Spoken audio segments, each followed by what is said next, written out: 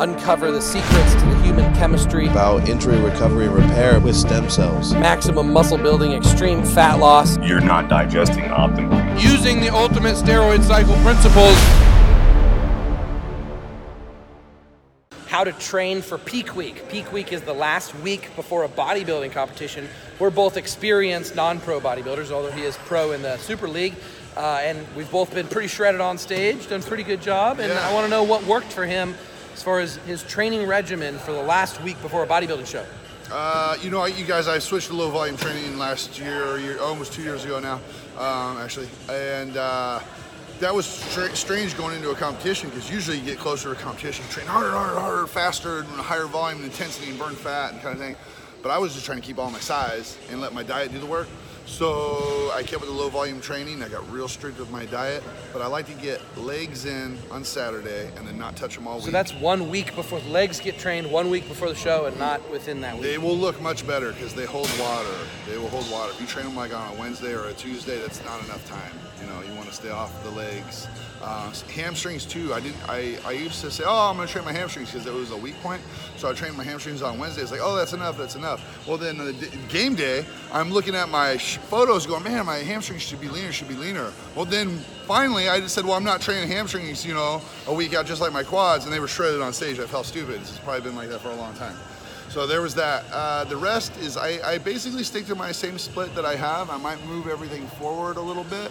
I try to be done by, it depends if I have a 2-day show. I hate 2-day shows, but if I do, then I'm usually traveling on Friday, so that's the day off I take.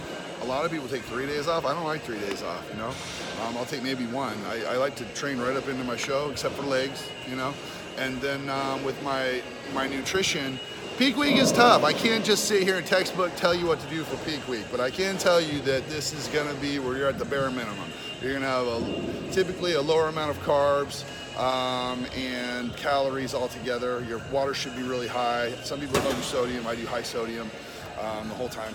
And the reason I do that is I like to actually junk load. Okay, here's a little tip. I like to junk load like on a Thursday if I have a Saturday show. And if you keep your sodium high, you don't have the sodium response from the junk load. But I can't carb up with just white rice or sweet potato or something. That doesn't make my body get there. So I gotta literally do like donuts, pizza, apple juice, like cookies, donuts. Like I go off on Thursday, just go off, This is assuming you don't have to make weight. Right, yeah, as a bodybuilder, right, yeah, because here's what happens. Then Friday I'll hold a little bit of water from all those carbs, but the sodium ain't mess with me because I kept my sodium high all week. So I eat perfectly clean Friday, and then I eat clean Saturday, and Saturday morning I wake up, the water's gone, and now I'm eating just like I need to. I just walk out there on stage full. So that's what works best for me. All right, in the next video we're gonna do what his cardio regimen is before the show. A week out, 2 weeks out, 3 weeks out. Be swole and swole, friends, freedom, pioneers of human evolution. Gotta make them gains, son!